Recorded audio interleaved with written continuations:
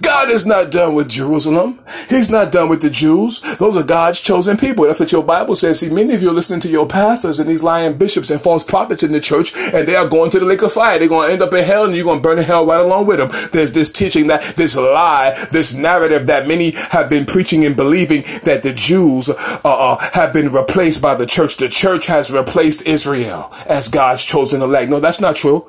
Okay, God's people, the beloved, the bride of Christ, the church. Yes, we are God's elect. We are God's people, no doubt about it.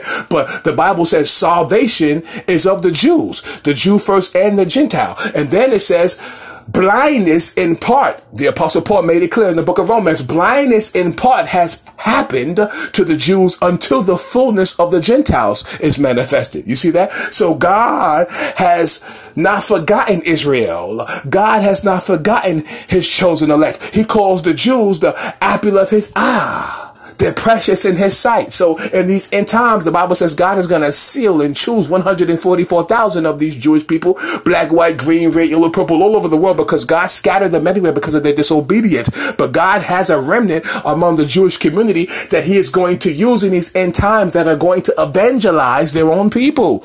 I'm telling you, in Jerusalem and across the Middle East, I'm telling you right now. And so God, by his son, Jesus Christ, through his blood, has made both Jew and Gentile one new man in Christ. There's neither male nor female. There's neither Jew nor Gentile, bond nor free. That's what the Bible says. We're all one in Christ for his glory. I'm telling you right now.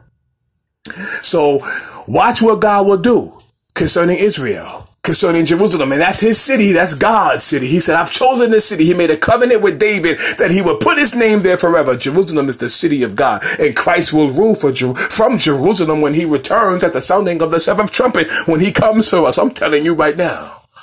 The Bible says, pray for the peace of Jerusalem. They shall prosper that love thee. God said he will prosper you. He will bless you. If you pray for Israel, if you pray for the Jewish people, if you pray that their eyes will be open and that they would accept their Messiah, the true and living Messiah, the only Savior for mankind, both Jew and Gentile, male, female, black, white, green, red, yellow, purple, makes no difference. Christ for all nations. Christ died for all. He died for everybody, and God raised him from the dead on the third day. And he's coming again at the sounding of the seventh trumpet. He is the only Savior, the only mediator. He is the Messiah for all nations.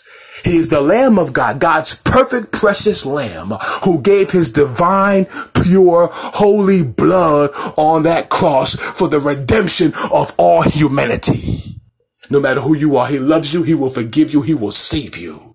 He's not done with Israel. He's going to reveal himself in many ways and through many signs to the Jewish people in these end times. Don't believe that lie, replacement theology, that false teaching in the churches that is being taught that the church has replaced the Jews. No, no, no, no, no.